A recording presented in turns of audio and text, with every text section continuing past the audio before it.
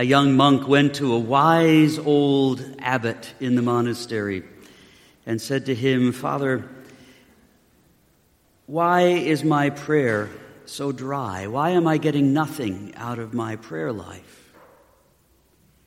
The abbot looked at him intently and told him a story of a small village in which a family for many generations had sold water at a little stand.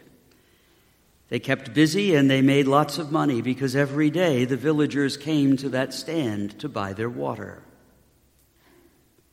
But none of the villagers had ever walked over the hill to see the glorious, huge, deep, wild river of fresh water that lay just beyond.